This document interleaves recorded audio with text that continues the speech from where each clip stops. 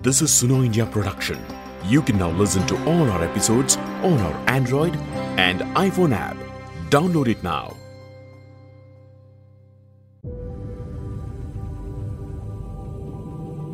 Hi, I'm Rakesh Kamal, the host of Climate Emergency podcast. In this episode of Climate Emergency, I sit with Arun Krishnan from the Climate Policy Initiative. I talk with him about one of the most contested issues at COP in Dubai, the global goal on adaptation. As the world gears up for outcomes from COP in Dubai, Arun sheds light on the challenges that lie ahead and the opportunities that are being missed. Gain insights into the crucial discussions surrounding climate policy, adaptation strategies, and collective efforts needed to address the urgent climate emergency. So let's hear from Arun. My name is Arun Krishnan. I work in Climate Policy Initiative. CPI is an analysis and advisory organization that works in the intersection of climate and finance. Globally, we are known for a flagship report that we do. It's called the Global Landscape of Climate Finance, a report which traces the sources and uses of climate finance. It's a widely cited report. Individually, I take care of a program called the Global Innovation Lab for Climate Finance. I head the India chapter of that. It's an incubator for innovative climate finance ideas. So we are trying to grow climate finance instruments in India, the innovation in that, and I head that initiative. Great. Global goal of adaptation is something that's being spoken a lot in the climate negotiations here in COP. So can you maybe define a little bit about what global goal of adaptation is in the context of addressing climate change? Sure. In the Paris Agreement, they decided that adaptation is something which needs to have goals, and therefore the global goals on adaptation was born. But the action on it has been slow over the years. The action picked up pace when the Glasgow and Sharm el-Sheikh events happened. So they set up a Glasgow Sharm el-Sheikh working group, which has met a number of times in the last 2 years, and which is about to culminate in the announcement made in COP28. So the draft declaration that you see is a result of the work which has been done by this group and of course other groups as well. So basically, the Paris Agreement identifies that adaptation is important and you require certain approaches to it, certain frameworks, financing, and so on. So how do we implement that, operationalize that? That is what the global goal on adaptation is about. So, but the announcement that has been made falls short. I will explain in your subsequent questions, but yeah, that's the long and short of it. Yes, I mean, one thing that many people might also think is, when you talk about climate change mitigation and adaptation, two major components, mitigation is something that is very measurable, and we have stock take that is happening right now in Dubai, which also will address it. Whereas adaptation, measuring of adaptation is something that people struggle with, because adaptation can mean, like building walls so that sea erosion doesn't happen, or, building climate resilient infrastructure and things like these. How do you measure it? Yeah, so I think it is measurable, right? Let's get that clear. The problem is we are not defined it.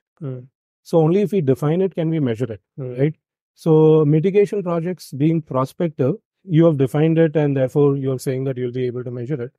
But adaptation projects are the right here and right now. How do you measure it? So then comes the question of defining what the adaptation is and the taxonomy, the financial taxonomy that goes with it, right? So that is something, again, this GGA has not really defined, right? So, and there needs to be more work done on it so that it can be defined, and only if you define can you measure it. So I'll give a very practical example. Measurable thing is temperature, right? Temperature, humidity, dry bulb, wet bulb temperature, and so on, right? These are measurable things. So we can very well say that human habitation is possible only at this temperature. Beyond this, you require, passive cooling or mechanical cooling, or below this, you require heating and so on, right? So that is something which is measurable. And also you can take measures of the ambient temperature and say that, okay, this is not fit for human habitation. We need to adapt, right? So like this, you can come up with metrics. The limit of human imagination is unlimited. Yeah. But you need to define it first. Yeah. Agree. I mean, even in mitigation, you can't measure unless, carbon equivalents or carbon dioxide equivalents. Yeah. Anyway, so what are, some of the key challenges that individuals and communities face when adapting to impacts of climate change? I think, we need to look at it from a very human-centric perspective, or human, or even animal-centric perspective, or crop-centric perspective for that matter.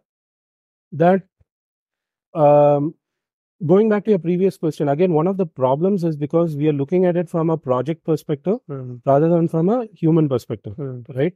So now when you shift the focus to human perspective, then the challenges become pretty clear, right? So what are the challenges the vulnerable communities face? I'll take the recent example of the Chennai floods, right?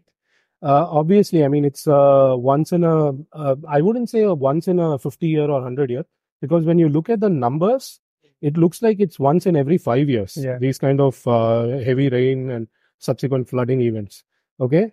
So, of course, you face challenges because of that, right? Now, how do you design around that? That is the question. How does government and private sector and individuals respond and design around that is the question. Okay. So here the measurable metric is, let's say 300 mm of rainfall or above every day in a day is makes it uninhabitable, right? So then you design a stormwater drain around that. You design nature-based solutions around that, and so on. Okay. Yeah. So heat, water, rise in sea levels, desertification, all of these are challenges which vulnerable communities and almost all humans face, to be honest. Yeah. So, I have a two-part question. How can technology play a role, and what is the role of finance in supporting these technologies? Okay, two big questions. So I'll start with technology. Okay, so, a lot of responses to adaptation requires improvisation. I mean, we call jugaad in India, but maybe we need to structure it a little bit better. Okay, so let's say there is a slum in India. What do they do? I mean, they literally have a roof over their head, and the roof is made of tin sheets or PVC panels or whatever, right? Now, with increasing heat, obviously a tin sheet is not a comfortable place to live in. Yeah.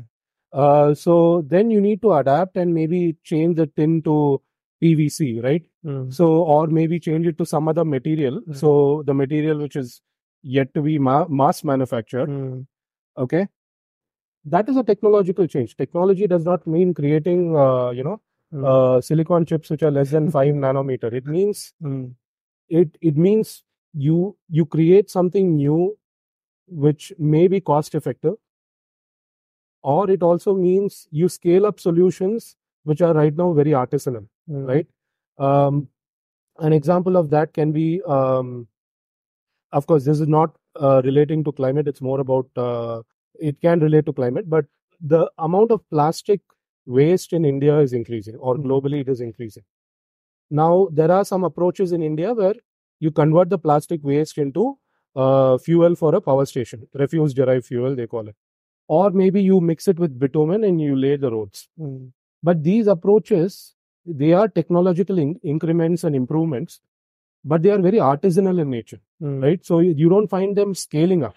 And that is where our problem is, that we need to, I think in India, a technological approach will probably be less about newer materials, newer technologies, but more about scaling up existing solutions which are known to work.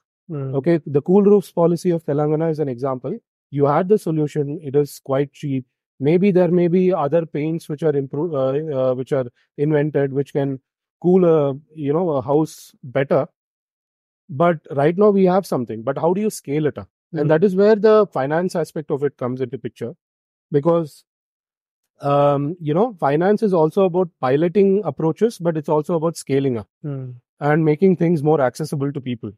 Okay, so we require an adaptation does not give you a market rate of return. It necessarily has to be about government funding it, MDBs at a concessional rate, philanthropies, and so on, right? Funding approaches, creating innovative financial instruments across the board, be it debt, equity, insurance, what have you, and scaling it up, right? And a good thing about scaling up things is that maybe if you scale it up, it might become bankable in the sense that you don't require concessional finance anymore. It can maybe it can operate at a normal rate of interest, right? The example can be the cool roofs policy. Let's say, for example, a specific type of paint is used for a cool roof, or a specific type of tile is used for a cool roof.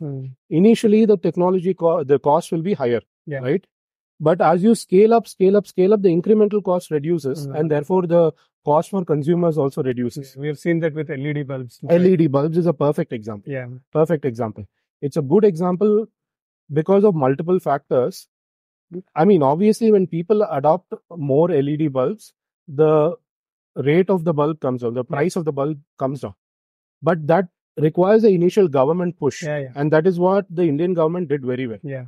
Right, so they created that push so that the adaptation becomes wider, and therefore the price comes down, and then market forces take over from there onwards. So, do you think there are any other examples where you think that government can push for adaptation measure? Like you said, I think even for cool roofs, the government can push, just like to scale it up. What are any other examples that you can think of which you think will? So the government has to push in everything, right? The cool roof policy. So let's start with different sectors. I will lay out different sectors. Let's start with built up area, the real estate sector, commercial real estate. So some of the approaches there can be materials, building materials. So India already has a tradition of using indigenous materials, materials which are local. And now we also have these hollow bricks and so on, which provide good insulation. So the question is to scale it up, right? Hollow bricks solution has already been scaled up, but other solutions can be scaled up. You bring in aspects into the design code, okay, which is something which the government can do in order to increase the adoption of passive cooling. Another cheap technology which is available today is to embed water pipes within the flooring, within the walls, and then you circulate grey water through them. Okay, so that it absorbs the radiant heat, the heat basically, not the radiant heat, but the conventional heat. So here, it kills two birds in one stone, so to speak. Grey water reuse is there, water is being reused, and the cooling also happens. Most of the heating of a building happens because the building itself absorbs the heat. Okay. So when you reduce that, then obviously your cooling bills come down. Okay. So built up area requires material approaches. It requires these engineering approaches as well. And of course, you have mechanical cooling. And mechanical cooling, the government has to set standards in terms of ACs, but also bring in district cooling, which you see in COP28 in Dubai. You see district cooling deployed in a massive way. Right. So those approaches should be there in India as well, because they bring in more efficiency and so on. So that's a built-up area. Let me quickly go through the other areas as well. Agriculture, the government, of course, has to do research, and it is doing research on drought-resistant seeds. It also has to bring in, a change in consumption patterns and change in cropping patterns from water-intensive crops like paddy and sugarcane to millets and so on, right? And also in terms of city urban design as well as afforestation drives, etc. Sorry, you need to create use native species which consume less water, right? The opposite of that is eucalyptus trees, right? Eucalyptus trees are, while they are very nice, they give a eucalyptus oil and all, but they are extremely water intensive, right? So you should not be planting, or maybe you should also be removing eucalyptus tree and replacing with the species which consume less water. And so this is agriculture. Let's come to the urban areas. You have nature-based solutions. It can be for urban, it can be for rural areas as well, where you have water bodies which have to be preserved, and they also bring down the temperature in terms of the ambient area, in terms of the surrounding areas. Then you have wetlands which act as a sponge to remove flooding, to reduce flooding, right? So there are other nature-based approaches as well, which the government has to encourage. And also in urban areas, heat adaptation is important. Heat is, the temperatures are soaring, the vulnerable people are being impacted. So the government has to bring in programs, financing solutions, etc., to reduce the impact of this, right? Think about a slum area where you can have a common area which is air conditioned through solar panels or something, right? So that is an adaptation approach, and this reduces the people in the slums from installing air conditioning, which might be, air conditioning is no longer a luxury these days, right? It has become a necessity, and even for the most vulnerable, right? So if the government does common areas like this, it might be useful. So like this, there are multiple areas in which you can think of adaptation, and the government definitely has an important role to play in these. Yes, definitely. So the text that has been released today morning, the GGA text, Global Goal of Adaptation text, what are some of the shortcomings? I mean, it's been a long time, like you said, it took over 2 years for us to come till here. What are some of the shortcomings in it that you feel? I think, I'll focus on the finance aspect of it because, I work more in climate finance.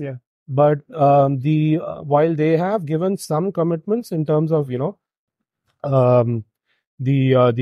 increasing the funding for adaptation, putting in more concessionary finance, grants, and so on, but there is no clarity on who will do the funding, right? Whether it will be the ones who are most responsible for the condition we are in, the countries, the developed countries, or is it equally shared? It has to be the developed countries which do more of the funding, and which will be the agency or the global body which will take in all these funds. What will be the implementation mechanism? What are adaptation projects, right? The taxonomy of that has to be worked upon. And how do you actually measure, right? So again, when you define, then you come to measurement. Yes. So that again, the targets which have been set for measurements, etc., it's quite relaxed if you ask me. So they have to encourage countries to define their adaptation projects, adaptation goals, and also measure it consistently, so that we know which areas to work upon in different countries. This can't be driven at a global scale alone. It has to be individual countries, individual states, even ULBs, panchayats, etc., it has to be bottom up as well, right? So I think these are inadequacies which have to be worked upon further. Countries also have to individually, they have to start working upon their definitions and start working from a bottom up perspective in order to solve this problem, which is adapting to climate change. Yes.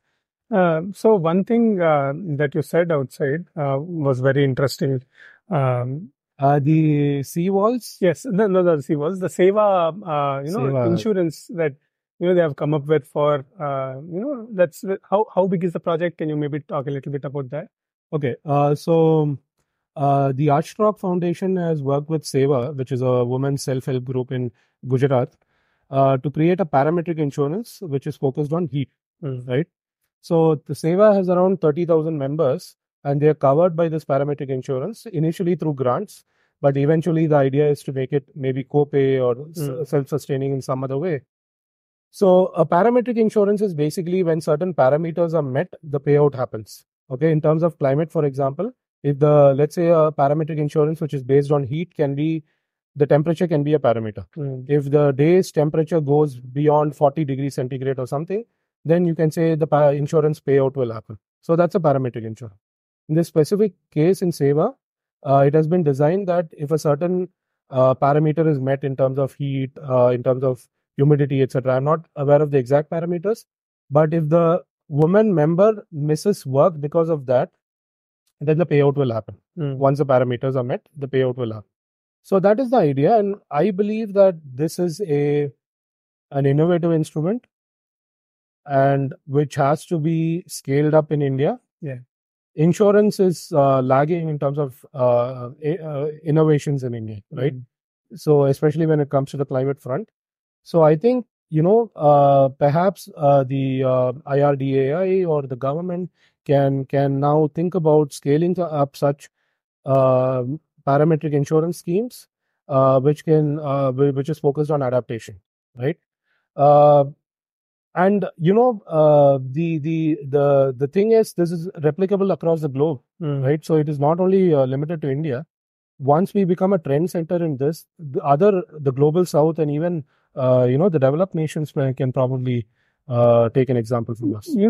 Just out of curiosity, farmers insurance was launched a few years back in India. There have been a lot of hurdles, right, in terms of the payout that the farmers get and how the damage is measured, who measures the damage. There's a lot of bias also that comes into it. So because of that also, I feel insurance as a way of adaptation is something that's a big scale project, to be honest. And it did not deliver the trust. It does not deliver the trust in people to take insurance and replicate it, like say, by the government in say for, like you said, for labor who are getting impacted by heat or things like this. So what do you have to say about this? How do you build the trust and make sure that insurance as a means of adaptation works? Yeah. Okay. So that's the difference between the mainstream insurance and parametric insurance, right? Insurance, okay, I'm not aware of the details of the farmer's insurance scheme, but I would think that it is possible that the onus of proof is on the farmer themselves, right? So if a farmer's crop is impacted, let's say one farmer's crop is impacted, the other one's is not. The one who is impacted would have to go to the insurance agency and show that, okay, this is my impact and this is how we, this is the damage and so on. And then the actuarial measurements will happen and then the payout will happen, right? That is difficult to scale, right?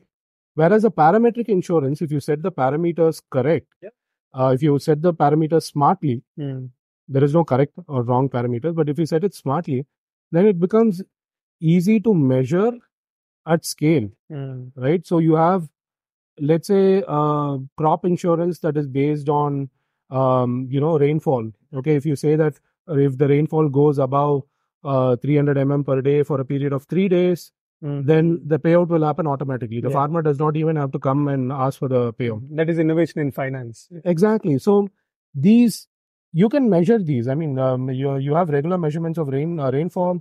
If requires, the government can augment it by setting up more rainfall measurement stations and so on. And then the payout happens automatically, right? So it's about reducing. See, you have to set the parameters smartly so that you reduce the cost of measurement, you reduce and you increase the scale, right? So that is the idea. Right. So what is next for global goal of adaptation? Like, what are you hoping will happen, and what do you think will happen in this COP?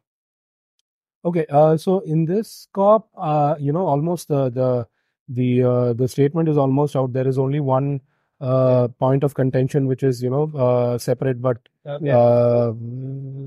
what is that called? The separate but same or something. Sorry. So basically, it says that the developed countries should pay more, right, rather than the developing countries, which is a fair position to take. But the developed countries have not agreed to it yet. We will know by tomorrow. But in terms of future, it has to be more ambitious. Okay, so let's talk about countries setting up their adaptation targets at a more micro level, and setting up measurement systems, evaluation systems, and so on. Increasing adaptation financing, setting up, giving specific targets for raising adaptation financing and deploying them and so on. So I hope to see more of that in the future. Okay. So you think the finalized text will be out right soon? Yeah. Great. And then will the process roll out after that? Like when will we start discussing, who puts in how much money? Will that all come later before the next COP, or what exactly might happen? Good question. It's all up in the air. I have no idea. I have no idea. But look at you can probably learn from the L&D fund. So there was a dedicated push. Loss and damage. Yeah, loss and damage fund. There was a dedicated push. There was the Bridgetown initiative, and there was a lot of pressure on the parties to capitalize the fund, not just talk about it, right? So that amount of dedicated pressure has to be put on a consistent basis in order to see more funding for adaptation as well, right? Unless you make a noise, nobody is going to hear. Great. Thanks a lot for your time. It was a pleasure talking. My pleasure. Thanks.